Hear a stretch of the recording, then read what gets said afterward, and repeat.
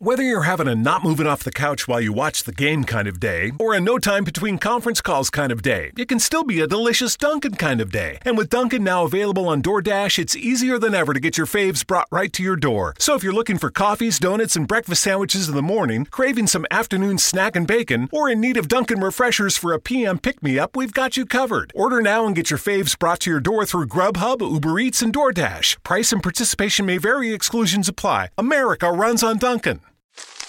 Me, but also you. The Pharaoh fast forwards his favorite foreign film, Powder Donut. Okay, what's my line? The only line I see here on the script is get options based on your budget with the Name Your Price tool from Progressive. Oh man, that's a tongue twister, huh? I'm sorry, I'm gonna need a few more minutes.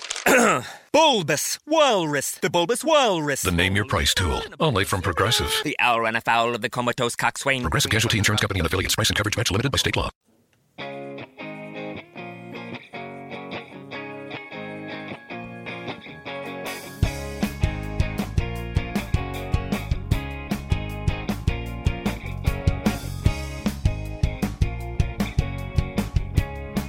Welcome to another edition of Two Up Front, presented by Sports Radio America. I'm Baxter Colburn. And this is Simon Provan. Simon, it's been too long, buddy. We got to stop doing this every 2 or 3 or 7 weeks, I swear. It's odd that our schedules, the way they line up, our personal life schedules, line up like completely opposite of each other. Even tonight, which for those listeners on Fridays in the afternoon, you'll be saying, what, tonight? We're recording this show in the evening, after a rehearsal for me and after you doing some game calling out at a local high school. Yeah, busy night. Definitely something that I had to make time in my schedule for them. Like, finally, we can do a Two Up Front broadcast again. Well, heck yeah, I'll stay up late and I had a little bit of cold coffee on the way here left. Oh, there you go. So I was like, I just need just enough to get me through. So sure. That's all I need. So, well, I'm excited to be back here, Simon. I know you're excited. A lot of great stuff in show for you today. MLS Decision Day is right around the corner. We've got a great guest coming on in just a little bit on our show as well. Champions League is in full swing. Somehow Arsenal managed to win, among other crazy things that have happened. And we've big 2-0 win over Bayern. Yeah, completely freaked out about crazy. that, but I'm excited about it. We're going to get to all of that, but we're going to just take a quick moment to remind all of you that you can get us right here on Sports Radio America from 3 to 6 Eastern on Fridays. You can also get us on demand anytime you want on iTunes, iHeartRadio, and on Spreaker.com. And social media, Simon, we are all over the place, aren't we? We are. On Facebook, we are Two Up Front. And on Twitter, we are at Two Up Front Soccer. Same with Instagram at Two Up Front Soccer. Baxter Colburn is on Facebook, but he's also on Twitter at Baxter Colburn. Indeed. If you want to add me on Facebook, I guess you can. Sure. I'm also on Facebook, but more importantly for this show, I'm on Twitter as well at Simon Provan. Absolutely. Well, we have a lot of great things to get to today. Not to discourage from anything. We've got... We'll talk about Liverpool for those of you that are watching us on Periscope. Thanks for tuning in, kind of an impromptu broadcast. We've got a little bit of a Liverpool segment in our second or third thing, so hang in tight and listen up for that. But we have the opportunity to welcome in a good friend of yours, Simon, and someone that you've had an opportunity to work with for a while as well. So I'll let you take it over. I'm excited about this. It's been a while since we've done a hometown spotlight, but we've got our hometown spotlight. For those of you who are not aware, we broadcast out of Milwaukee, just like Ben is also in Milwaukee, which is awesome to see. Good friend of mine, as you said. He recruited me in a way to coach at the club that I am at, Strike FC. A good friend TC Ward is the academy director over at Strike FC, which is out in the western part of the Waukesha County. So if you know where Milwaukee is, go about 20 miles west of there, and that's where Strike FC is located. TC, welcome to the show, buddy. Hey, thanks for having me, guys. Good to be on. We're excited to have you. We're glad you made some time in your busy schedule of being a reality TV star, an academy coach, and all kinds of other crazy things. Oh, I did forget that, perhaps most importantly, TC, you have appeared on Extreme I Do's with your wedding last winter, correct? Yes, yep. I don't know if we'd go so far as say reality star. I think that's reserved for the Kardashians and people of Jersey Shore. But I was on an episode on TLC. Ward and then everybody else, basically. Yeah, right. Yeah, no, it's good to be on. There's no pics out there that we have to be afraid of, are there, TC? No, definitely not. No, absolutely not. All right. Well, TC, one of the reasons we wanted to bring you on is we want to talk a little bit of U.S. soccer, but I'd love for you to give us a little bit of background on yourself, your playing days, some of your credentials that you got. Like on ESPN, they always show a resume whenever somebody's face pops up. I'd love for the fans out there to know your resume with this great sport we all love.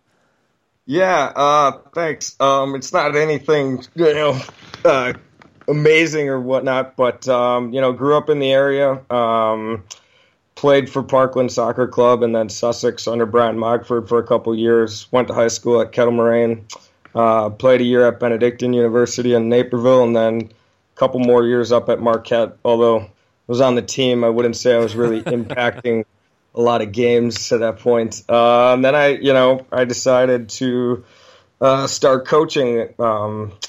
My dad was the president of a club back where we're from, and they needed a coach, so I started doing that. I think I was making like $800 a year, which awesome. after taxes ended up being like didn't even cover the gas. Well, hey, let's be honest though. You were making more money than some professional players out there. So. That is true. At the time, the developmental contracts for MLS, and I was, one of the reasons I was like, you know what, that's not really a path for me. But they were making like $13,900 a year. Yeah. I mean, they could have had a locker next to David Beckham, and I'm sure that was a unique experience for those kind of guys.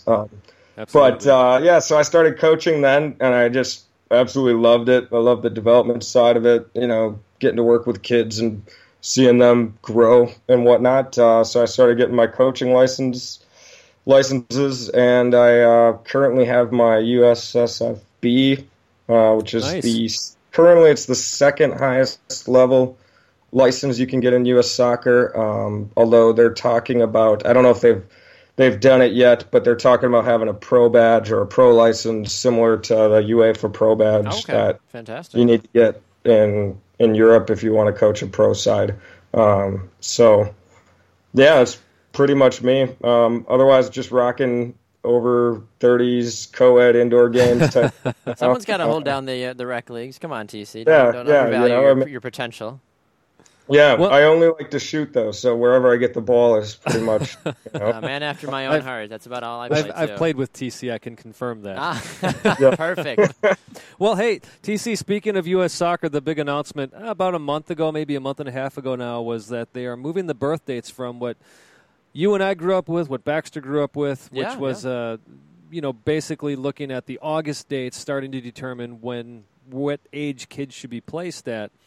You know about this more than I do, and I know some of this you still have to hold some reservations on simply because of implementation and all that and what it's going to mean. But making a big shift, joining, as they say, the rest of the world with determining birth dates now through an actual calendar year of January through December. I know you've had some things to say about it, so I'd just love for you to talk about this since you're so involved with the academy over at Strike FC, and we've got a lot of people out there, I'm sure, listening who are involved with their academies and the clubs. Just your thoughts about this change and what it could mean, maybe what we don't know what it means yet, but there you go. I'm going to throw that at you. Yeah, I think it's unique in that the timing of it seems, odd in that, soccer really seems to be gaining a foothold on the interest of kids and families. You have a lot of people in our age range that are having kids now that they grew up playing soccer, so their kids are playing soccer. And a lot of it at the younger ages, I think, there's a lot of social aspect to it. They do sports, and they do a lot of different sports in America, and they do it with kids they go to school with. And the changes that U.S. soccer is implementing kind of takes away that grade level of, instead of being in a kid, your friends from school, now you might be with them, but you may also be one of only a few that are playing with kids that were born in the first half of the year, so they're technically a grade older. So, the idea that U.S. soccer, or what they've put out is that they're doing it to fall in line, like you said, with the rest of the world and look at making it easier for youth national team selections, for traveling overseas and playing in competitions and stuff like that. But, there's, I think, 3 million plus kids playing youth soccer. I don't, know how many of them are really impacted by those things. So from that end of it, I'm not sure what the need was to do it.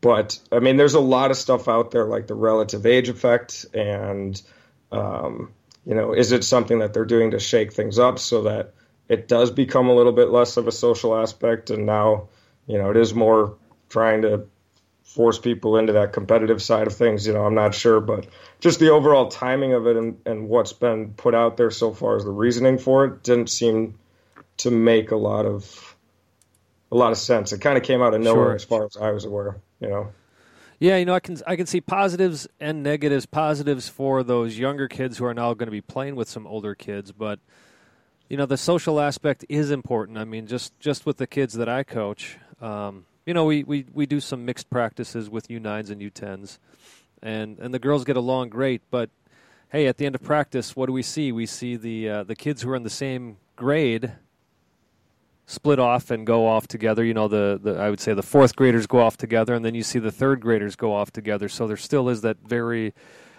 social aspect of it, and it does concern me.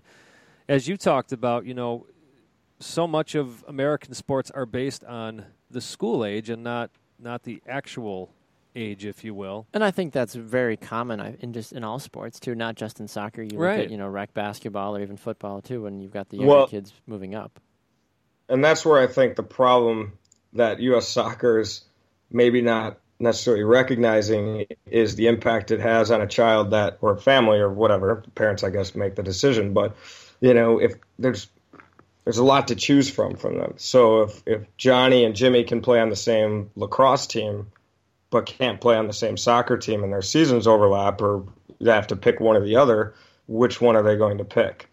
And I think, there's never any guarantee of what team you're going to be on, especially as you get into the select ages. Yeah, so absolutely. To make a decision solely based on that, but at the same time, there is still that in the back of their minds. Are they thinking like that? And, developmentally, I don't know that it really is that big of a difference. I mean, usually, like you said, we have our 9s and 10s in the academy, a lot of times training together and sometimes even playing together. Usually the top kids, a year younger, if they're quite good, we'll play them up at the select age anyways. So we already internally, and a lot of clubs most clubs are the same way. Internally, most clubs already accommodate for that. So it just creates a lot of unique scenarios like the U14 going to U15, so 8th grade freshman year kids. There's kids that will be freshmen in high school that would still be able to play on a U14 team.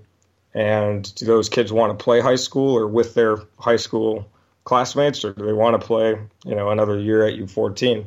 I think the one it impacts the most potentially is those that are born in the beginning of the year as seniors, meaning technically they're young seniors. Mm-hmm. Or I'm sorry, they'd be born in like next year. I think it'd be 1999. Try and stay with me on all this, but it's 1999.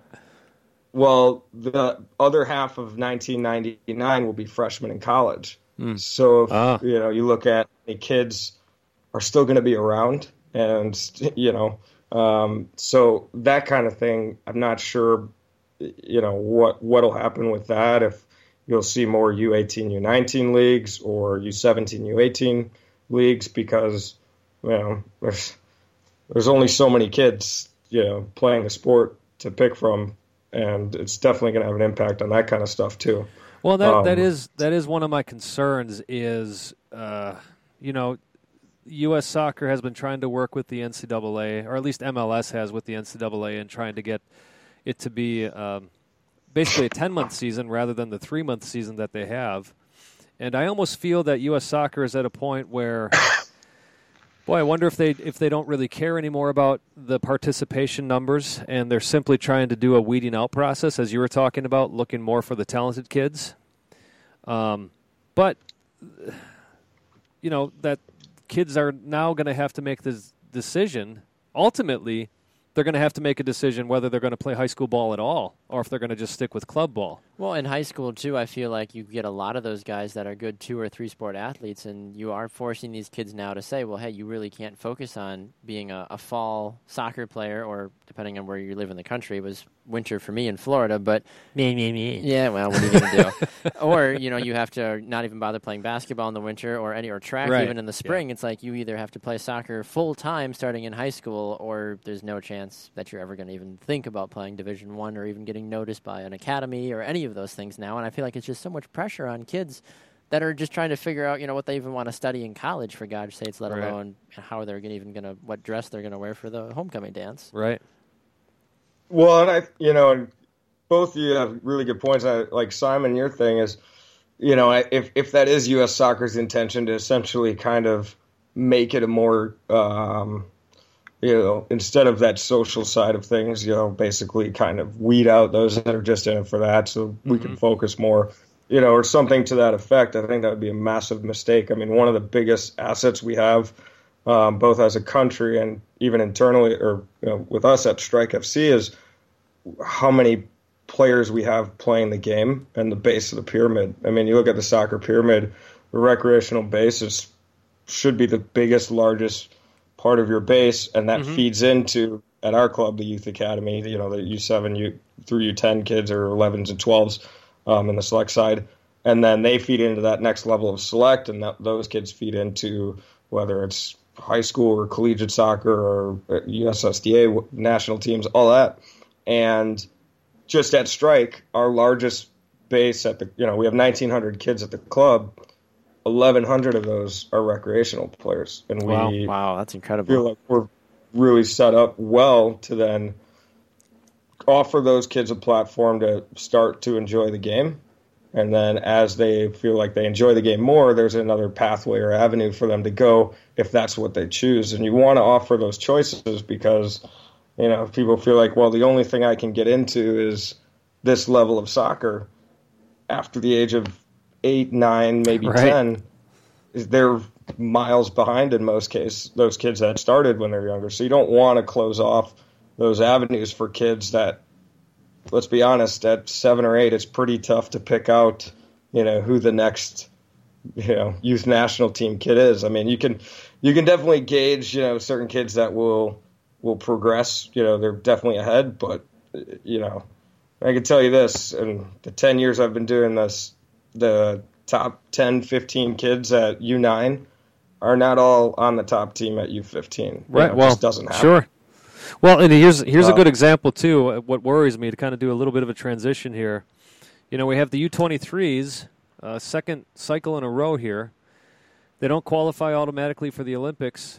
They have to go down. Well, last time around, Caleb Porter didn't even get his team into the semifinals. This time they at least made it to the semifinals, but they lose to Honduras 2-0. Now we got the U17s. They lose to Nigeria, which that's not a surprise. Nigeria is one of the favored teams to win the U17 World Cup. They've looked fantastic so far. But then we see these U17s go up 2-0 on Croatia, and then in the second half, Richie Williams has them play bunker ball and lets Croatia end up drawing the game 2-2. My concern is that this is a generation that maybe has done the IMG Academy and has done nothing but soccer, that these kids have played nothing but soccer.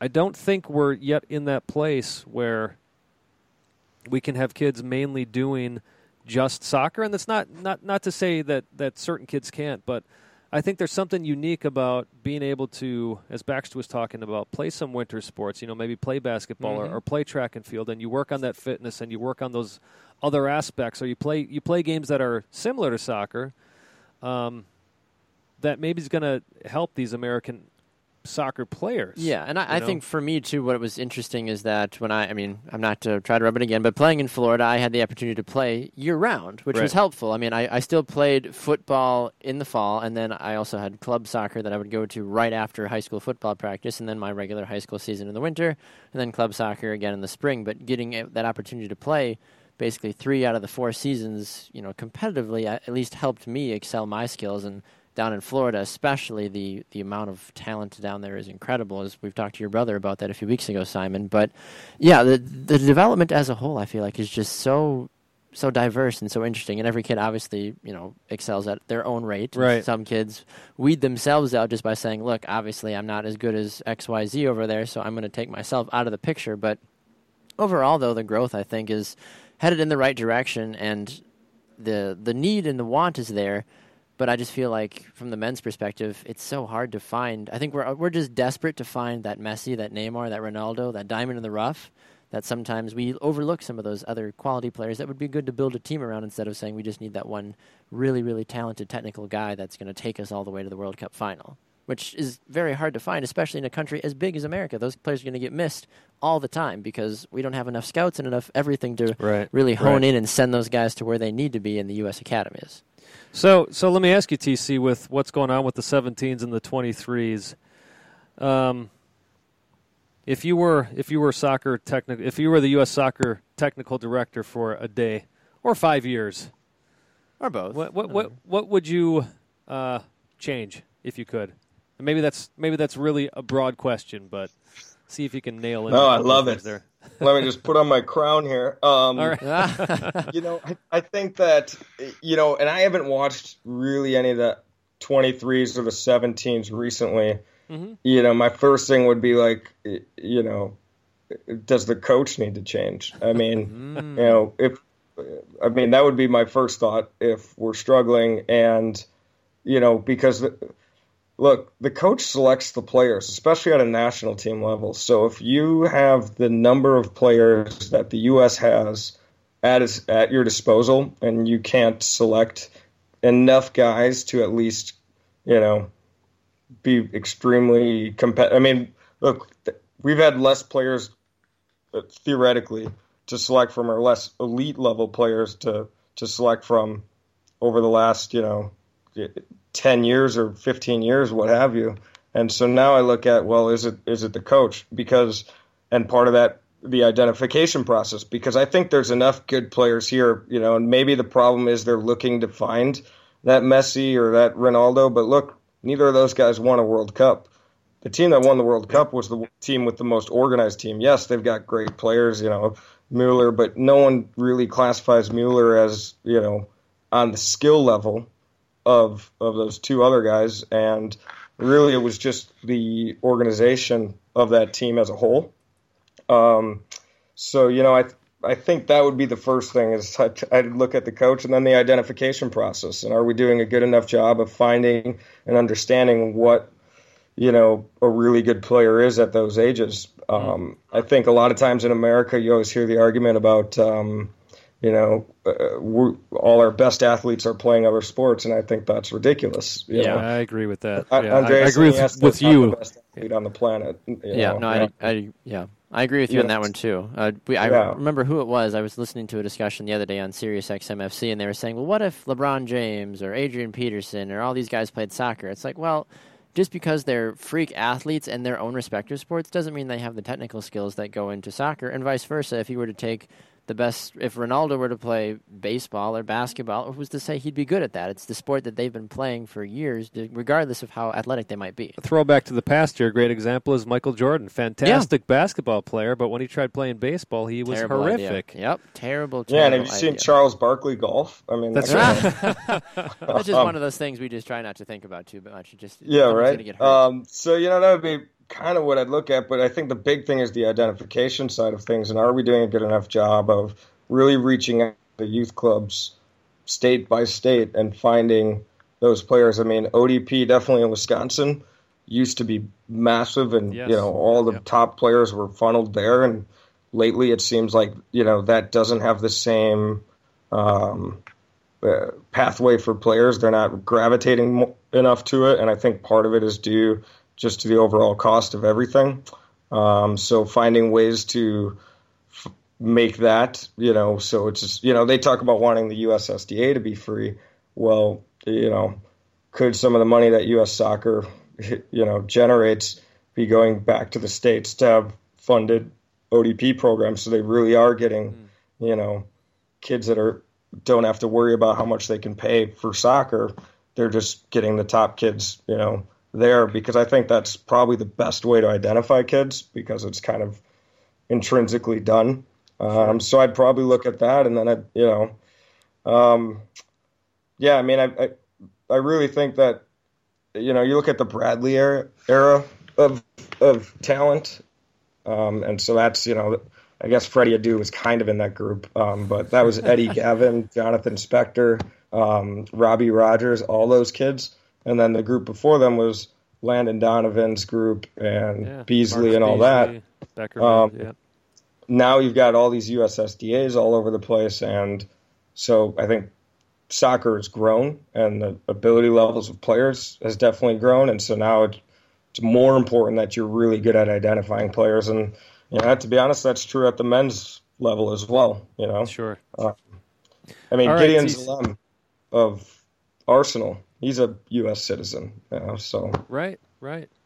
Well, TC, we got to let you go, unfortunately. Love talking to you, and we could talk about this for the next 3 hours, but we're up against a break here, so thanks again for coming on. We'll have you on another time. I appreciate your time. Thanks a lot, TC. Appreciate it. Yeah, you bet, guys. Take it easy. All right, take care. All right, we are going to run to a break. When we come back, we're going to take a look at all the craziness that's taking place in the Champions League. Arsenal found a way to win. Chelsea found a way to, just be Chelsea right now. That's why they're terrible in the Premier League. We'll get to all that in just a minute. We'll be right back. This is 2 Up Front, presented by Sports Radio America. Don't go anywhere.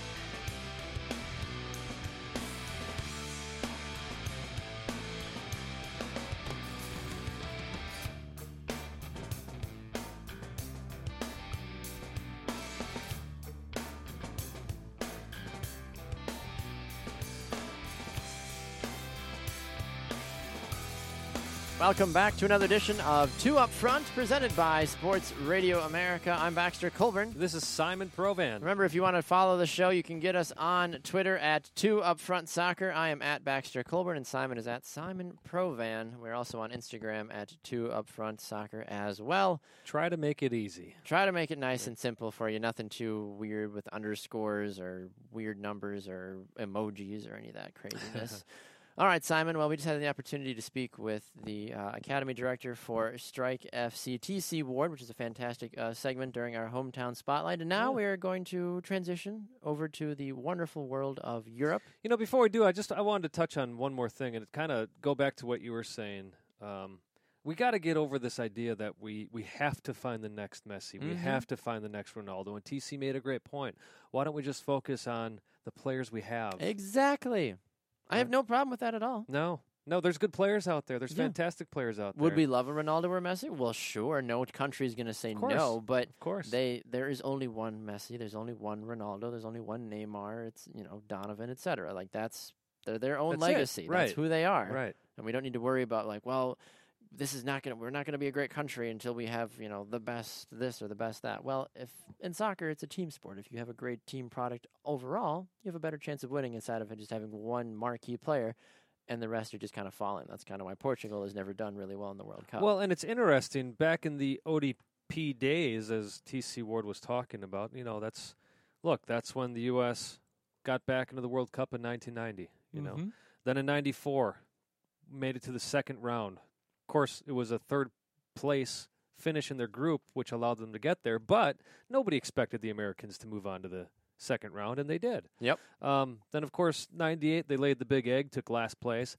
But then they come back 4 years later, 2002, and they end up getting to the quarterfinals, and they only miss out because of a handball that didn't get called on Germany. And I don't know if you know this, the ref, Hugh Dallas, had actually said, no, I saw the handball. I felt it was inadvertent.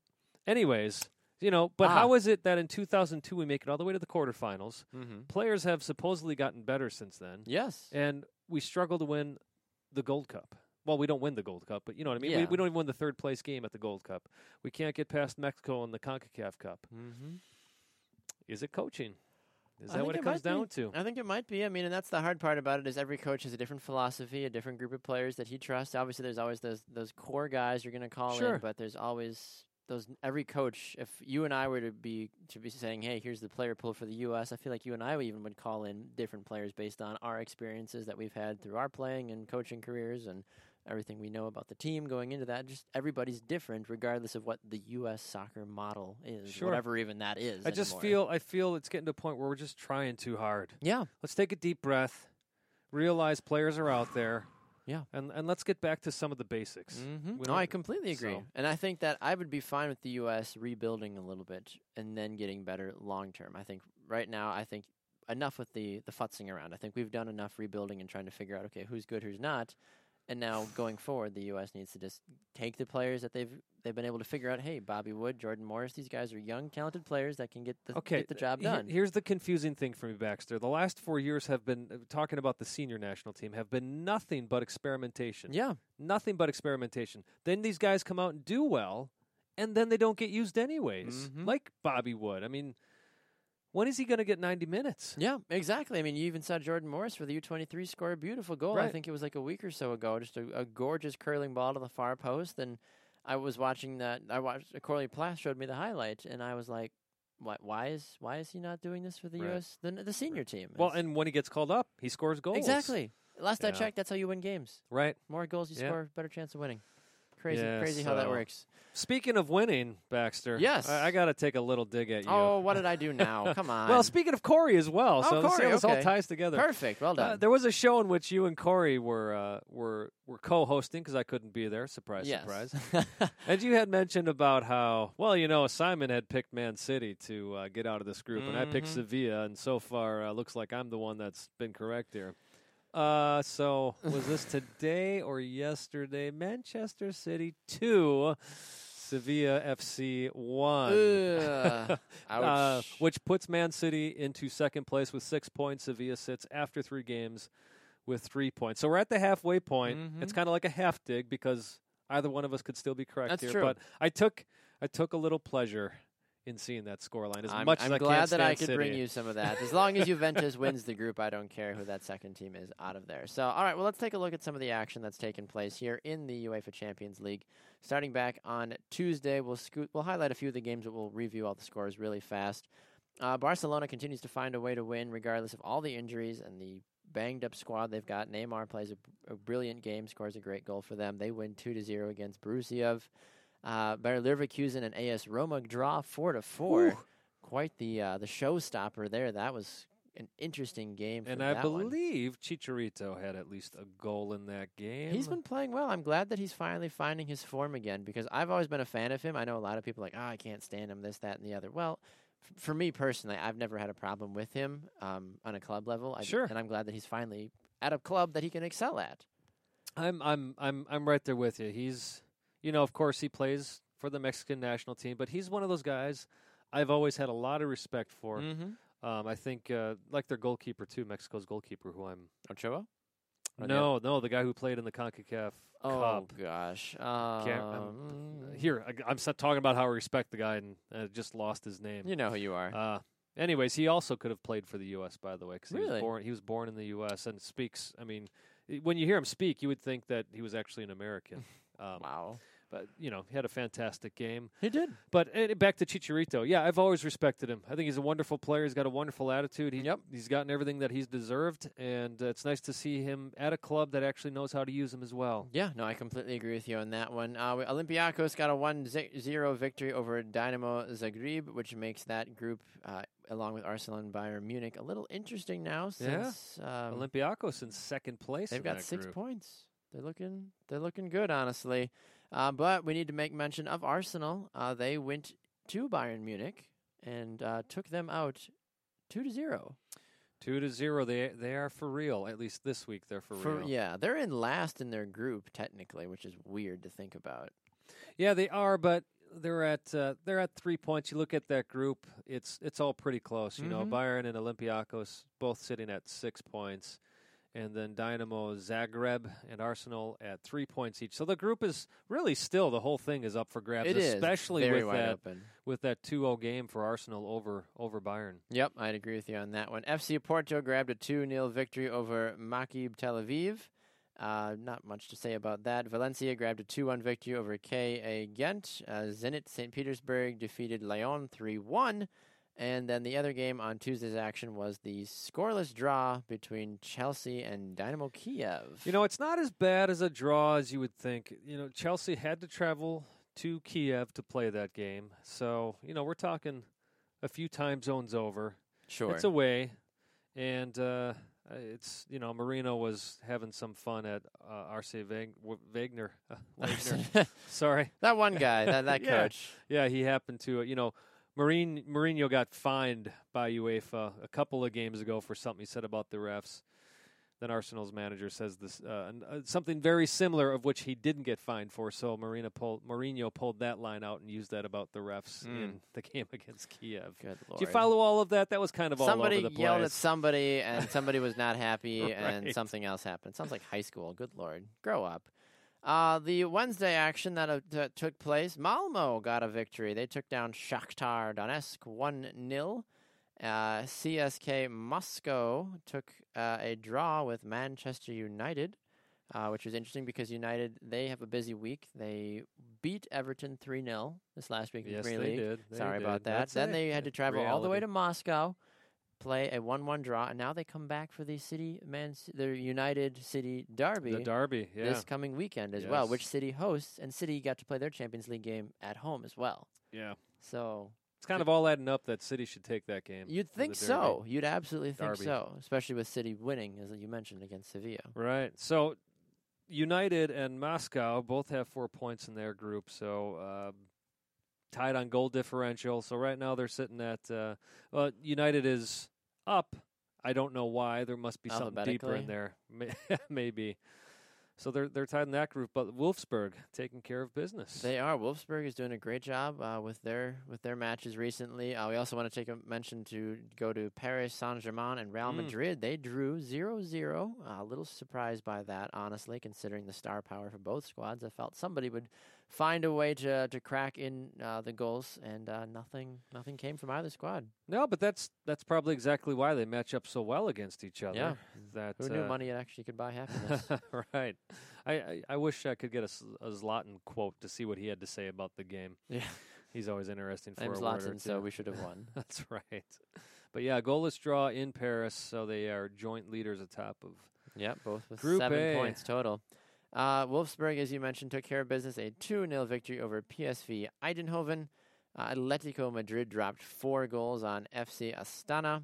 Galatasaray went 2-1 over Benfica. That was actually a surprising win. Benfica's on top of that group, and I think we both picked them to actually win that group, or at least go through. So yeah, I think so. They're still in good position, but that's a good win by the Turkish club. Yeah, no, I agree with you on that one. That was definitely one of the surprises of the action. And then the last 2 games, we already mentioned this. Man City beat Sevilla 2-1.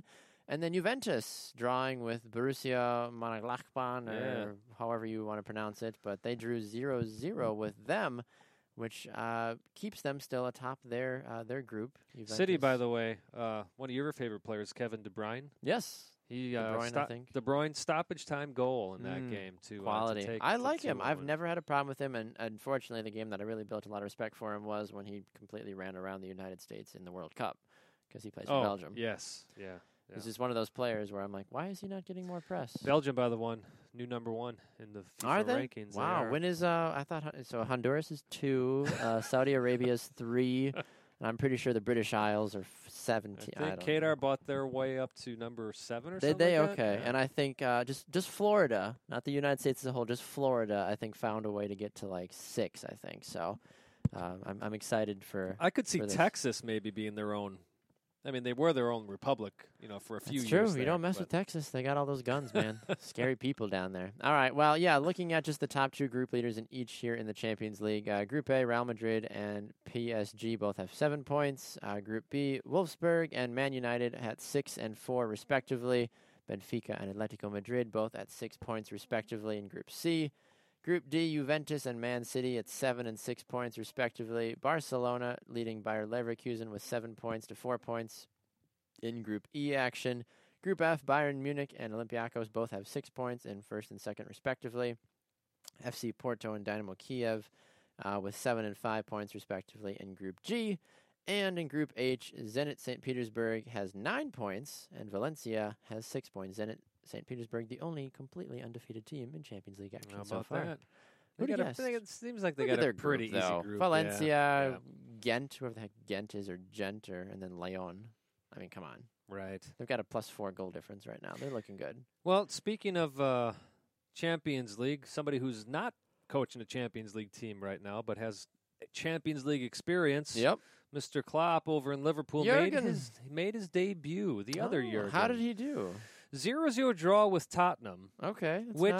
Decent result. I think the biggest thing is we saw that he's trying to introduce to Liverpool what he's had in the past, especially with Dortmund, and that is pressure, pressure, pressure. He introduced his idea that he likes to bring, that even though Liverpool has injuries, he wanted them to press as much as possible. Yep. Now, it's interesting because some people had said there's no way you can keep that up for 90 minutes. It's a hard game to play, It honestly. is, especially if you're playing 2 games a week. However, I liked what Jurgen Klopp had said. He said, well, hold on a second here. I'm just introducing this. I want to do this for as much as possible during the 90 minutes now, so that they get used to playing this way, and then later we can pull back and not have to play that way for 90 minutes. Exactly. So it's definitely a baptism by fire situation there in Liverpool. And you need to do that, I feel like, at times, to be like, look, guys, I'm just going to come in, completely change everything. Maybe it sticks, maybe it doesn't, but it's a new coach. The players are excited to impress. Maybe the players that haven't seen a lot of playing time will be like, hey, now's my opportunity, a new coach. I can finally showcase what I'm able to do. And if he wants me to run for 90 minutes, well, gosh darn it, I'm going to run for 95 minutes and prove that I can do this. They were without some of their top midfield options, Eric Dyer, Nabil Bentaleb, Ryan Mason. They were all out, and yet, Spurs haven't had the best season, but when you can hold Harry Kane to no goals on the day, that's a win. That is a win, especially for a club that, let's face it, Liverpool is still struggling a bit. They're in 10th place in the league. Yep. Tied for 9th, actually, with Everton. Just a difference there on goal differential. Technically, yeah. But and Southampton as well, actually. Is that right? Okay. Anyways, so, yeah, he's coming in there. He's introducing a new system, and basically his introduction as a manager saying, look, this is the way I want to play. Let's do it.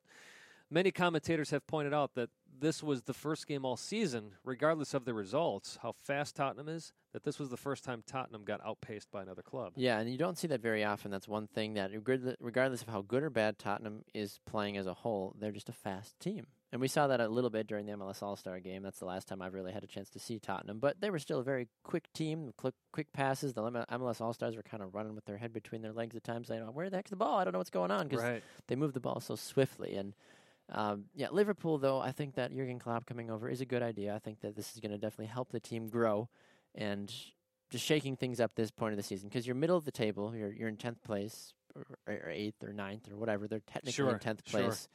You're middle of the pack. You've got 3 wins, 4 draws and 2 losses. So at this point, why not experiment a little bit? Just go crazy with a few different things. Try some new players and new formations if you're Jurgen Klopp. Get your idea of who your basically your starting 15 are and say, let's go. Let's just go for it and just have some fun and see what we can do going forward, because they've got a good opportunity to, I think, make some new noise, because some people view it, but they sacked their manager, their season's just in complete disarray. Well, Liverpool wasn't a terrible team when Brendan Rodgers was there, but now that they've got a new coach, they've got an opportunity to go forward and really make a name for themselves. And the next few games that they have coming up actually semi-play into their favor as well. They play Southampton, Bournemouth, then they play Chelsea, then they have Crystal Palace, Man City, then they've got Swansea as well. So they've got an opportunity to grab some games in league play. The tough thing is Liverpool is not a team this year that's made up of many, first of all, well-known players, but I'll also throw in there not that many high-skilled players as well. Of course, you've got a few guys up top, some of them dealing with injury. Daniel Sturridge,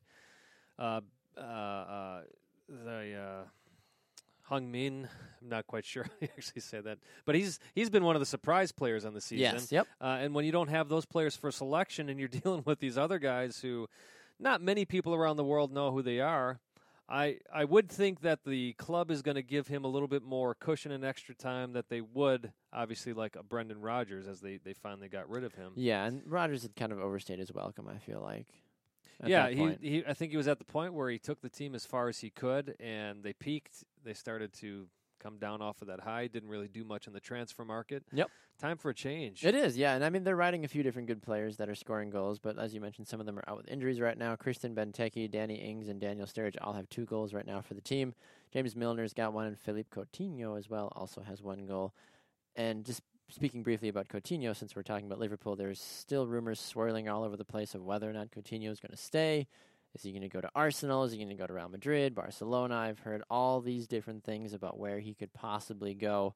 And last I had heard, Barcelona was the team that was really gung-ho on signing him, but it's transfer rumors. We still have a few months until we get to January, which is when all hell usually breaks loose. So any other final thoughts about Liverpool or anybody else in the EPL?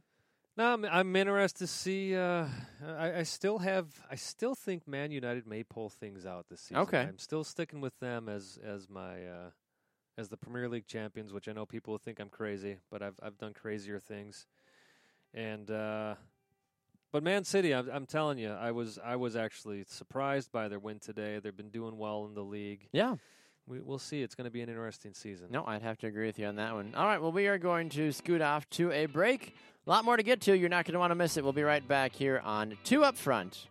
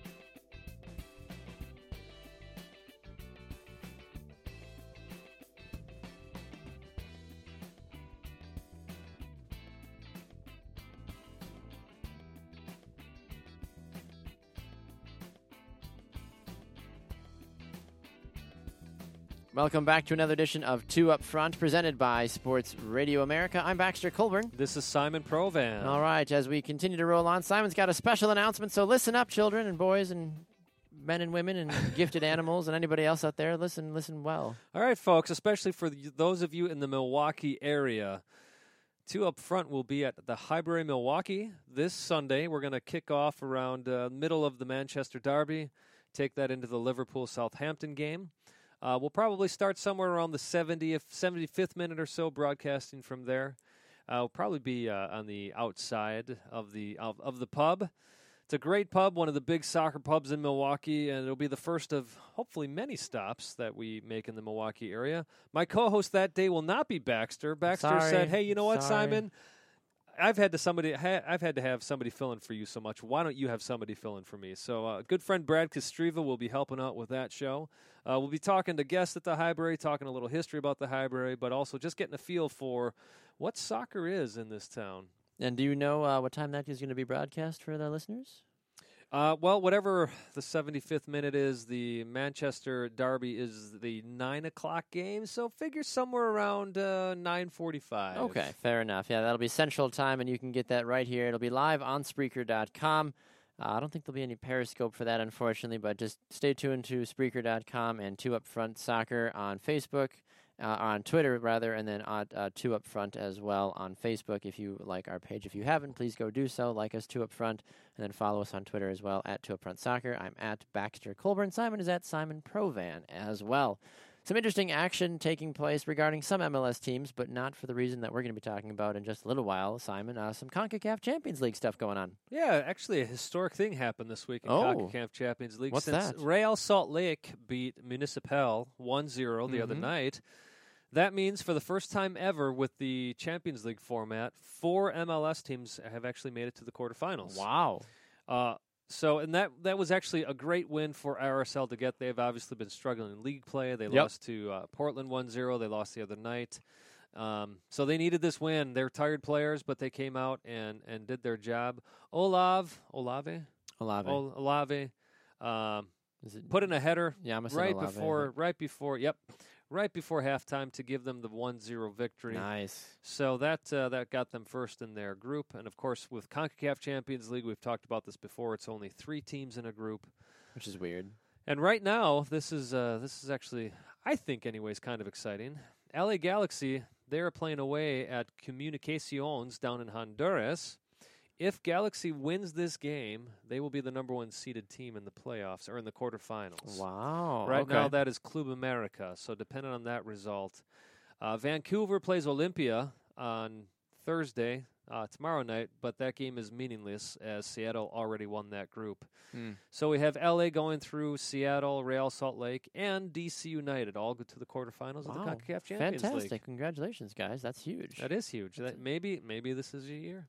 You said at the beginning of the CONCACAF Champions League that you believe this is the year MLS will do it. Let's do it. I believe. I do so. believe. And that is a segment we'll get to a little bit later on in the show as well, our I Believe segment. And also one more update, Baxter. Please. For those fans who didn't know, there actually was, so we're going to be talking about Decision Day, but there actually was a makeup game tonight. Yep. Sporting Kansas City and Colorado. Had we had a show, we would have both picked Sporting Kansas City, I'm sure, for that Absolutely. one. That was at Sporting Park. Colorado wins the game 2-0 tonight. That just puts a bit of a damper on Sporting's Decision Day. Well, not only a damper, that opens the door. It opens the door big time now for San Jose, and just for the seedings in the Western Conference. Yeah, my favorite thing, as soon as the game is over on Twitter, San Jose Earthquakes tweeted at Colorado, "Thank you." #Decision Day. That's all they said. And can I just talk about my Portland Timbers for a minute here? Please, someone's got to talk about them. Portland goes to L.A. I didn't even want to watch the game. Packers had one earlier in the day, and I thought, this is a good feeling. Yeah, let's keep it at this. Let's not try to ruin it. So the wife and kids were out, and I thought, what am I doing? I'm a Timbers fan. Rose City till I die. Absolutely. Put the game on. Oh, my goodness. They didn't just win. It's like they thrashed them. 5-2. Portland ends up taking care of business. This puts them above Seattle in the standings. Same amount of games played. And now with Sporting's loss tonight, Portland's basically guaranteed a spot in the playoffs. Basically. We still have decision day, which I love how this is all working out. But this is the craziness of the Western Conference, Baxter. Yes. Is there any way that Portland doesn't make it? If San Jose, Seattle, and Sporting all win and Portland were to lose, would they still not be in, even though they have 50 points? San Jose, if San Jose wins, Seattle wins, and Sporting wins, and Portland loses, Portland is out of the playoffs because of the San Jose has the tiebreaker. I was going to say, who has the tiebreaker? But, okay. So this is how crazy it is, right? So Portland would be out if all that happens. However, if Seattle loses, if Sporting loses, if Vancouver loses, and if LA loses, and Portland wins, they're the number 2 seed in the Western Conference. Boom. Just like that. Now, I think there might be a couple of those teams playing each other. Well, it's hard to say LA and Sporting play each other, so. They do. Yeah. Well, okay. Best case scenario is a draw, though. That's what it was. If LA and Sporting draw. I was like, yes, they play each other. That's what it is. So, I mean, that's how crazy the Western Conference is right now. No, I completely agree with you on that one. Well, let's take a look, Simon, at the madness. At the madness. Try to sort through it all. Let's look at the games. I know we usually do our predictions and all that jazz too. I know our power rankings are just I burned my book of power rankings. I have nothing. I have nothing for you right now. Let's just look at the decision day games and just walk through them each quickly here. Columbus and DC United. This game has Eastern playoff implications, obviously, because seeding purposes are majorly on the line, and something that we think that Columbus. I think Columbus is a good team. I think DC United was a good team, but you know who DC United is, at least since the second half of the season? Who's that? They're last year's Montreal Impact, doing awesome in Champions League, but horrible in league play. Well, DC is still in second, and they've already qualified for the playoffs. There's only one spot. Okay, basically what is coming... God, the East is such a hot mess. Such a mess. I'm not laughing at you. I'm laughing with you. I'm just laughing in general because I sometimes... Between the NFL and Major League Soccer and the playoffs right now, it's driven me to alcohol. No, it hasn't. It's driven me to just not even know what to do, honestly, because of just how insane it is. Anyway, not only are the East... There's only one spot left in the East for a playoff spot, and that's either going to the New England Revolution or Orlando City. If New England loses this weekend when they take on NYCFC and Orlando beats Philly, then Orlando gets in, I believe. We'd have to look at the tiebreaker. I'd have to look at the tiebreaker. Well, no, that has to be it because otherwise New England would be Otherwise they'd clinch it. So, yeah, if New England loses, they're out. If Orlando wins, they're in. But if New England draws and Orlando draws or whatever, Orlando has to win to get in. Yes. And New England has to lose or has to lose. Or have Orlando draw or lose. Yeah. There's a little. It's weird. So New England controls their own destiny at this point. They do, and going up against New York City, which is the next game I want to look at, the NYCFC against New England.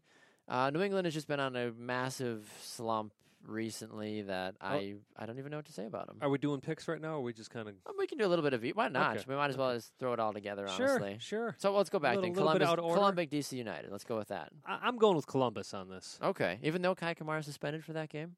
That's right, he is. That was the player I was trying to think of who was suspended. Yeah, I'm still going with Columbus. Okay, interesting. I think DC United's going to grab a win, honestly. I think I like their odds in this one. And I think they're just going to. I think they're going to surprise a few people this weekend, personally.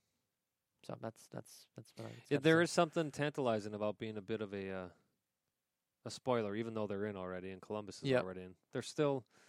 Well, it's still seeding implications. It is. That's what it's coming down to. It's Columbus and DC. 1 and 2 get the bye. Yep. So that's what they're playing for. Is four teams are fighting for that bye spot right now. Because Montreal, Toronto, Columbus, and DC all could fight still technically can fight for that second spot in the East.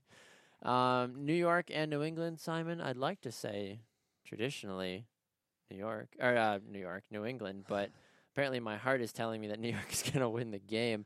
I want New England to win because I feel like that once they're in the playoffs that they can actually get their act back together, but I'm just honestly concerned with just how poor they played recently. Well, I'm looking at it this way. The rumors are Jason Kreis may be out of a job after this weekend. Yep. Which I think is crazy. If you're the City Group, you brought this guy in, you trained him. He took a year off of coaching in MLS to go to England. But this is a classic case of a club not understanding, a new ownership group especially from overseas, not understanding how MLS works. Silly British. Which I know I'm taking a long time here to get to my pick. Please. Interesting thing is New York City and New England have split their thus far 2-game series. Yes. Right? But Patrick Mullins seems to have New England's number, ironically. He does. Which, of course, he plays for New York City. I think New York City's going to win this one, Baxter. I'm going to call a draw. I think it's going to be one of those games where New York jumps out ahead and New England finds a way to draw. And then it's just going to... I don't know, because personally, I do feel like they're going to lose. I would not be shocked at all if I turn on the game or I flip on my phone later on Sunday afternoon and I see New York with the victory. It would not surprise me one bit, honestly, with how poor New England's played. Well, obviously I'm picking them, so it wouldn't surprise me at all. Fair enough. All right, let's go to Philly and Orlando. I like drama, regardless of the fact that New England's game also hinges on this. I like Orlando over Philly, personally. I do too. I think Philly is just... if there's one coach that could have been let go, that was Jim Curtin. It really should have. Orlando's riding a 5-game win streak. Talk about a team that needed to win at the right time, and they are storming back with authority. And against some, decent teams, some lower teams in there. You got Sporting, which, who's Sporting? Chicago, they were done. But 5-2 win over the Red Bulls, 2-1 win over the Impact, and then their 2-1 win over New York City FC.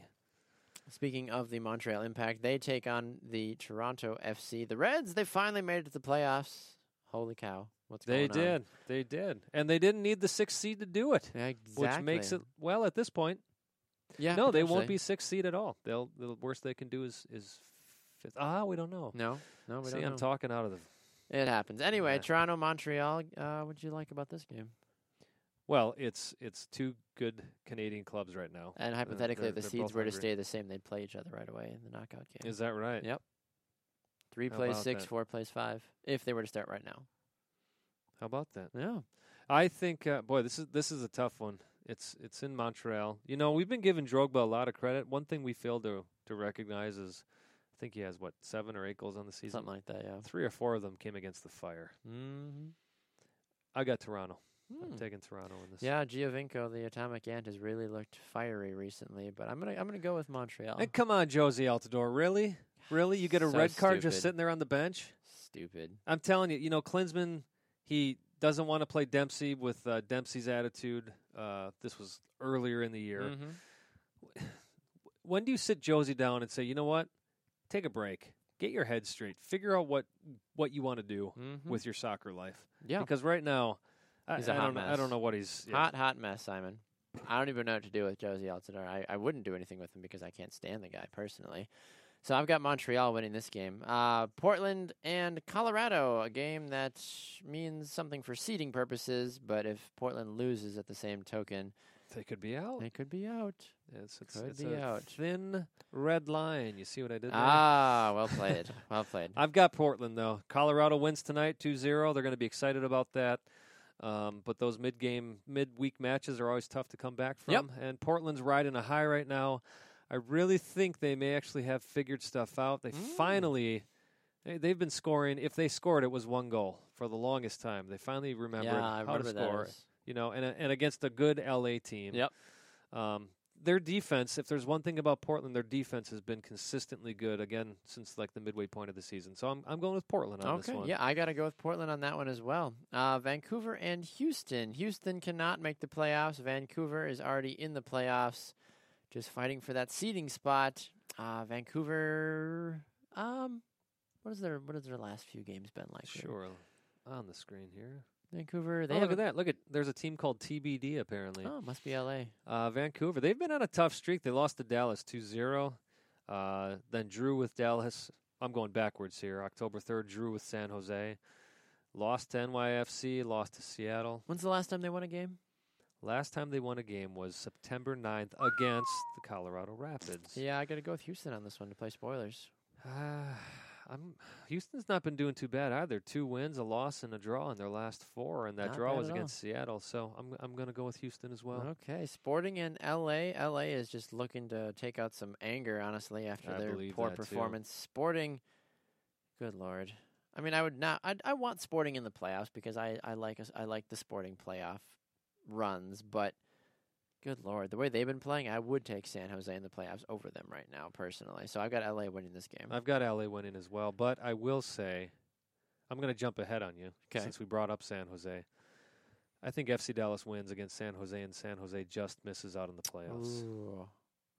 See, I got San Jose winning. Yeah? I think San Jose is going to find a way. Man, Dallas has been playing hot. They started the season on a 3-game win streak, 4-game unbeaten streak. Look where they're at, another 4-game unbeaten streak. I think they take this one in Dallas against San Jose. They're playing hot. They're playing well. They're playing high pressure soccer. San Jose has just been kind of erratic lately. They have, but I think because San Jose knows that this is a do or die, that they're going to leave it all out on the field. Good point. So, the tough thing here is that FC Dallas is playing for that supporter shield. Yeah, with but the supporter Red Bulls. shield, as opposed to, if you're a player, that's a huge trophy. I suppose. At least they probably get to keep the trophy, unlike the NWSL. That's right. Good Lord. Chicago and the Red Bulls, Simon.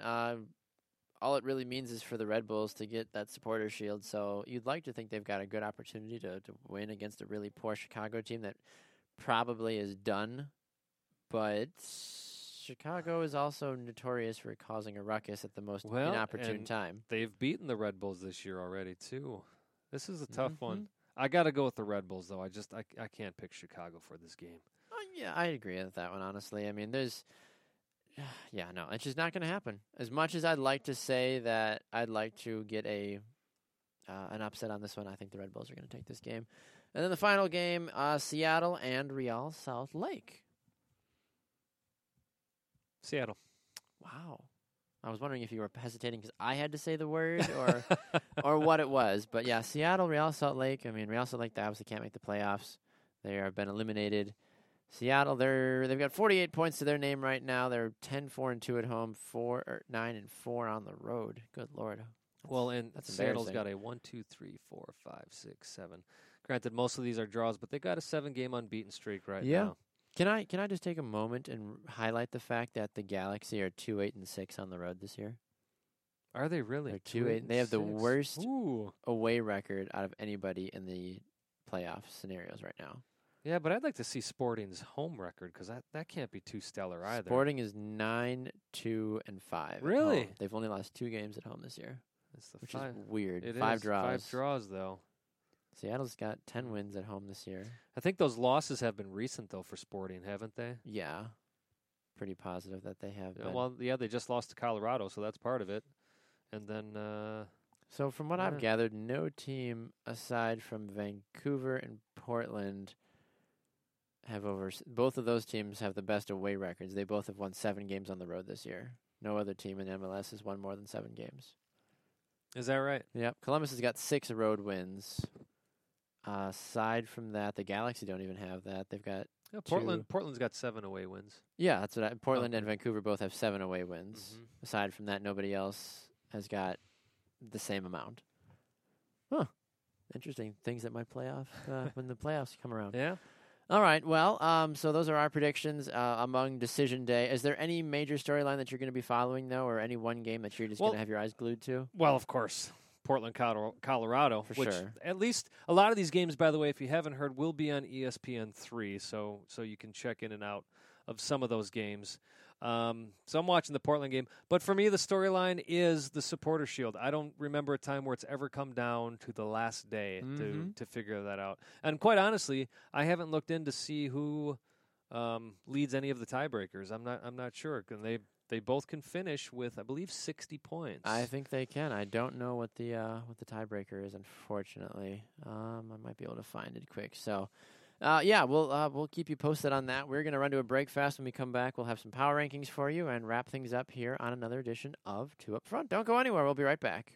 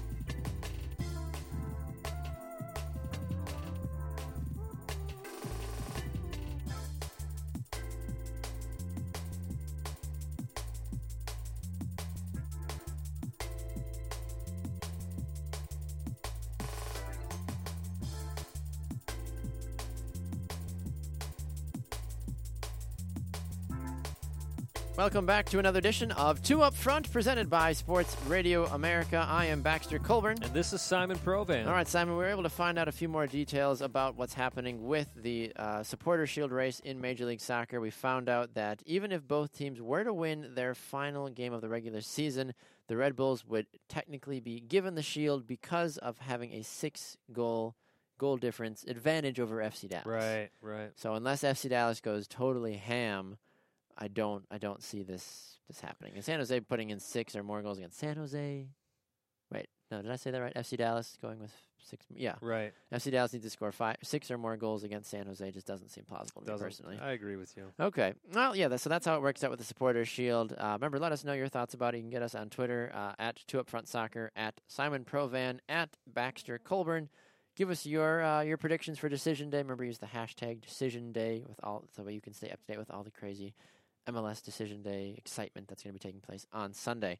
Simon, our new power rankings are out, and we actually have the same list for once. Yeah, we're going to end the season by agreeing on all of this. Which I think is a great way to end the season. Awesome. Well, not our season, right? Just the regular season of MLS. Just to clarify. Two Up Front has no off season, let's be honest. That's right. So number 5, even though they've lost recently, they had a 4-game win streak before that. Made the playoffs for the first time in their club's history, so I think they deserve a spot in our power rankings. That would be Toronto Agreed. FC. I absolutely agreed with you on that one. Giovinco, I think, has finally found a way back in. I could do without Josie, but honestly, if you were to take Josie out completely, Toronto would still be in the playoffs because Josie has not done really anything to contribute to the team's overall success. You could maybe say one thing he does is pull defenders a way to give Giovinco a little bit more room out there. Which is weird because I feel like I would double up on Giovinco over Josie Altidore. Sure. If I were a defender, I'd be like, let's just put 2 on Sebastian because Josie can't hit the broadside of a barn unless it's a penalty kick. And even then sometimes. And, he's got to be on the field to do that anyways. Exactly, not when he's getting red carded on the bench. Who do we have as our number 4, Our Baxter? number 4 team is the team that you dare not say, but they are on a 7-game unbeaten streak. That would be the Seattle Sounders, looking fairly good. They are looking to make a name for themselves and maybe, possibly win Ziggy Schmidt an MLS Cup. Finally, maybe. I don't know. I if you remember, I did pick them at the beginning of the season to win it all. I don't know if I can stick with that anymore. Their last 3 games, in each game, they've only scored 1 goal. That's concerning. That's very concerning. I mean, look who they beat. They drew with Houston, then they drew with the Galaxy, and they drew with Sporting as well, which at this point, Sporting is kind of a meh. And yeah. Houston's you should have beat them. And then the Galaxy, that was a good fight. That was a solid game. Yeah, that was one where the Galaxy were basically tormenting them, and Seattle looked like they were going to lose, and they came back and ended up drawing with a what? Excuse me? It's Seattle. Can we say that on the air? It's a Freudian slip there when I'm talking Seattle. Martins. How about I'll say that. He did have a beautiful 83rd or 84th minute goal to tie it up. He's notorious for that. He is. Absolutely. All right, who's our number 3 team, Simon? Number 3, I've had them at number 1 for most of the season, is the New York Red Bulls. They've been 4-2 in their last 6 games. They were kind of going win-loss, and a couple of wins in there. But their last win, 4-1 over Philadelphia, they showed that they mean business. They want the Supporters Shield.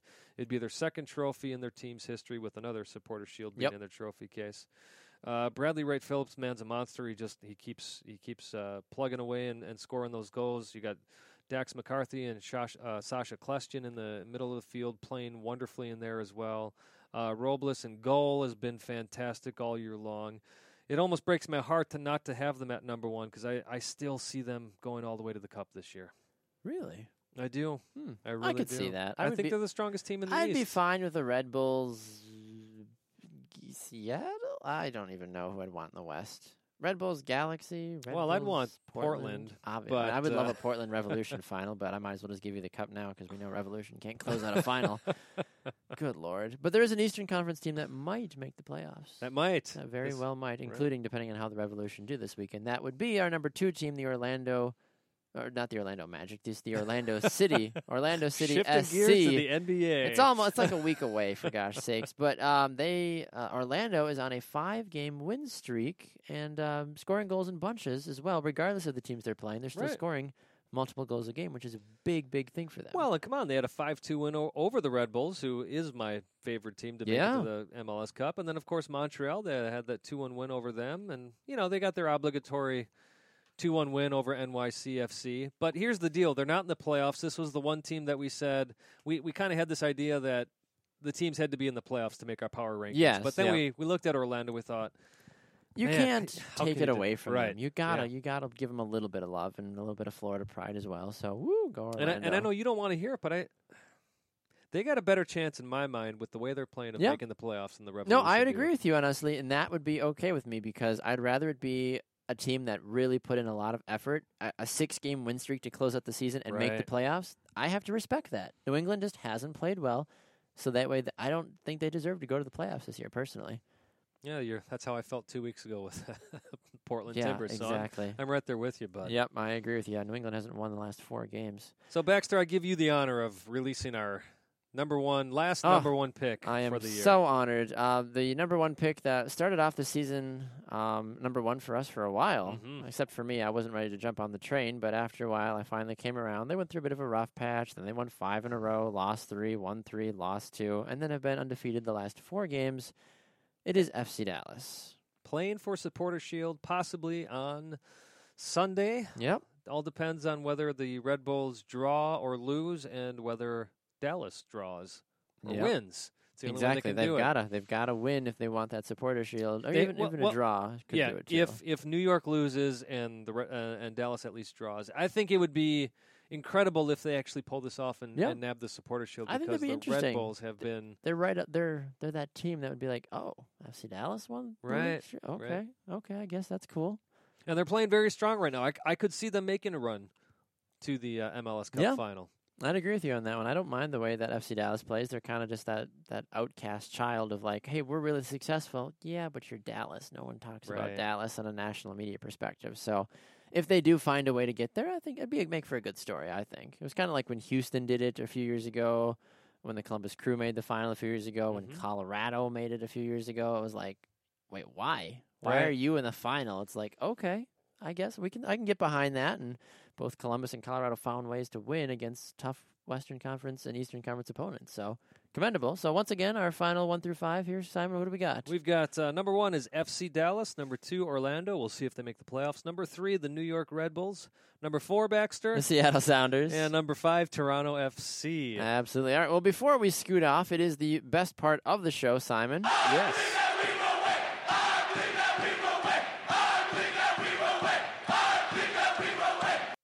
The mute button is a great thing. I had to sneeze. I'm like, I need to get to this clip now so I can God mute. Bless you, by Thank the way. you. I appreciate it. Yes, it is our I Believe segment, which is the part of the show where Simon and I both come out and toss out an I Believe.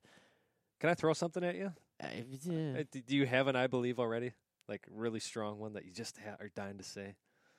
Unless you want to, you can go if you want to go. No, I was going to say maybe we should do I Believes of who we believe is going to make the MLS Cup final. Oh, that's fine. Let's do that. Yeah? Yeah, mine was just kind of whatever, so I'm game for that. So, putting some, not money on the line, but my wallet's empty. Repetition. I had to pay for parking at work today. Reputation, that's what I'm trying to say. Perfect. Okay, well, who you got then, I guess? And you want to go first? Do you want me to go first? I'll go first. Okay. I already basically said I'm taking the Red Bulls from the East. Now, the West is a little tougher. I've got some heart in this, but if Portland plays like they did, they'll make it to the final, but I'm not taking Portland. You know what I'm going to stick? I'm going to stick with that other Cascadia club. That's who I picked at the beginning of the year to win it all. Red Bulls and Seattle, huh? Yeah. So you believe that it will be a Red Bulls Seattle MLS Cup final. But I will say I think New York wins. Yes. I'd agree with you on that one. I absolutely agree with you. All right, well, I believe for my prediction for MLS Cup, I believe that the Galaxy are going to get their act back together as they always do come playoff time. And I'm going to go with an outlandish pick and pick Toronto. How about that? An LA-Toronto final, I feel like, just to shake it up a little bit. Garber would love it. Don Garber. He would be like, look, all these great players in MLS on display. Look how great of a commissioner I am. Look. Yeah, no. Hey, let me say, I love what MLS has done with this decision day. I mean, it couldn't have worked out better for them. It really did, yeah. But for the fact that they actually did move one of the games for a better primetime spot, I think it's the FC Dallas game. They're going to play at the same time as the New York Red Bulls game. Mm-hmm. Fantastic move there. I love the fact that the networks were up for it. So kudos to MLS for Decision Day 2015. Woo, we're excited for it. It'll be here on Sunday. Kickoff around MLS will begin at 4 p.m. Central Time, and they will go all the games start. Well, there's 4 games that start at 4. And 6 games that start at 6 Central Time. Check your local listings. MLS Live, ESPN3, and Fox Sports is on there. Fox Sports is on here as well. ESPN Deportes, regular ESPN Sporting Galaxy will be on ESPN as well. For our Canadian listeners, you can catch the Vancouver game on TSN2, as well as the Montreal TFC game as well. So thank you again for tuning in to another exciting edition of 2 Up Front, presented by Sports Radio America. Remember, you can get us right here on Sports Radio America from 3 to 6 p.m. Eastern Time on Fridays. You can also get us on sportsradioamerica.com, live 365 and tune in, and on demand anytime you want on Spreaker.com, iHeartRadio, and on iTunes as well. And you can get us on Periscope whenever the heck we decide to do our shows. So thanks again to all of you that tuned in and watched us as well on the show. That's all I got as well. It's been an awesome season for you, for us. Being with you. Thank you. I felt like I played well. Yeah, I did it again. I'm looking at stuff, and I see your finger pointing at me, and I go, wait, what? Words. So we got to finish the show like that, because that's only fitting, right? Absolutely. No, it's been an awesome season of MLS covering that with you, Baxter. I'm looking forward to the playoffs as well. I am too. Playoffs are where true legends are made. Playoffs? The playoffs! Woo! All right, well, with our manager being the one above, we are 2 Up Front.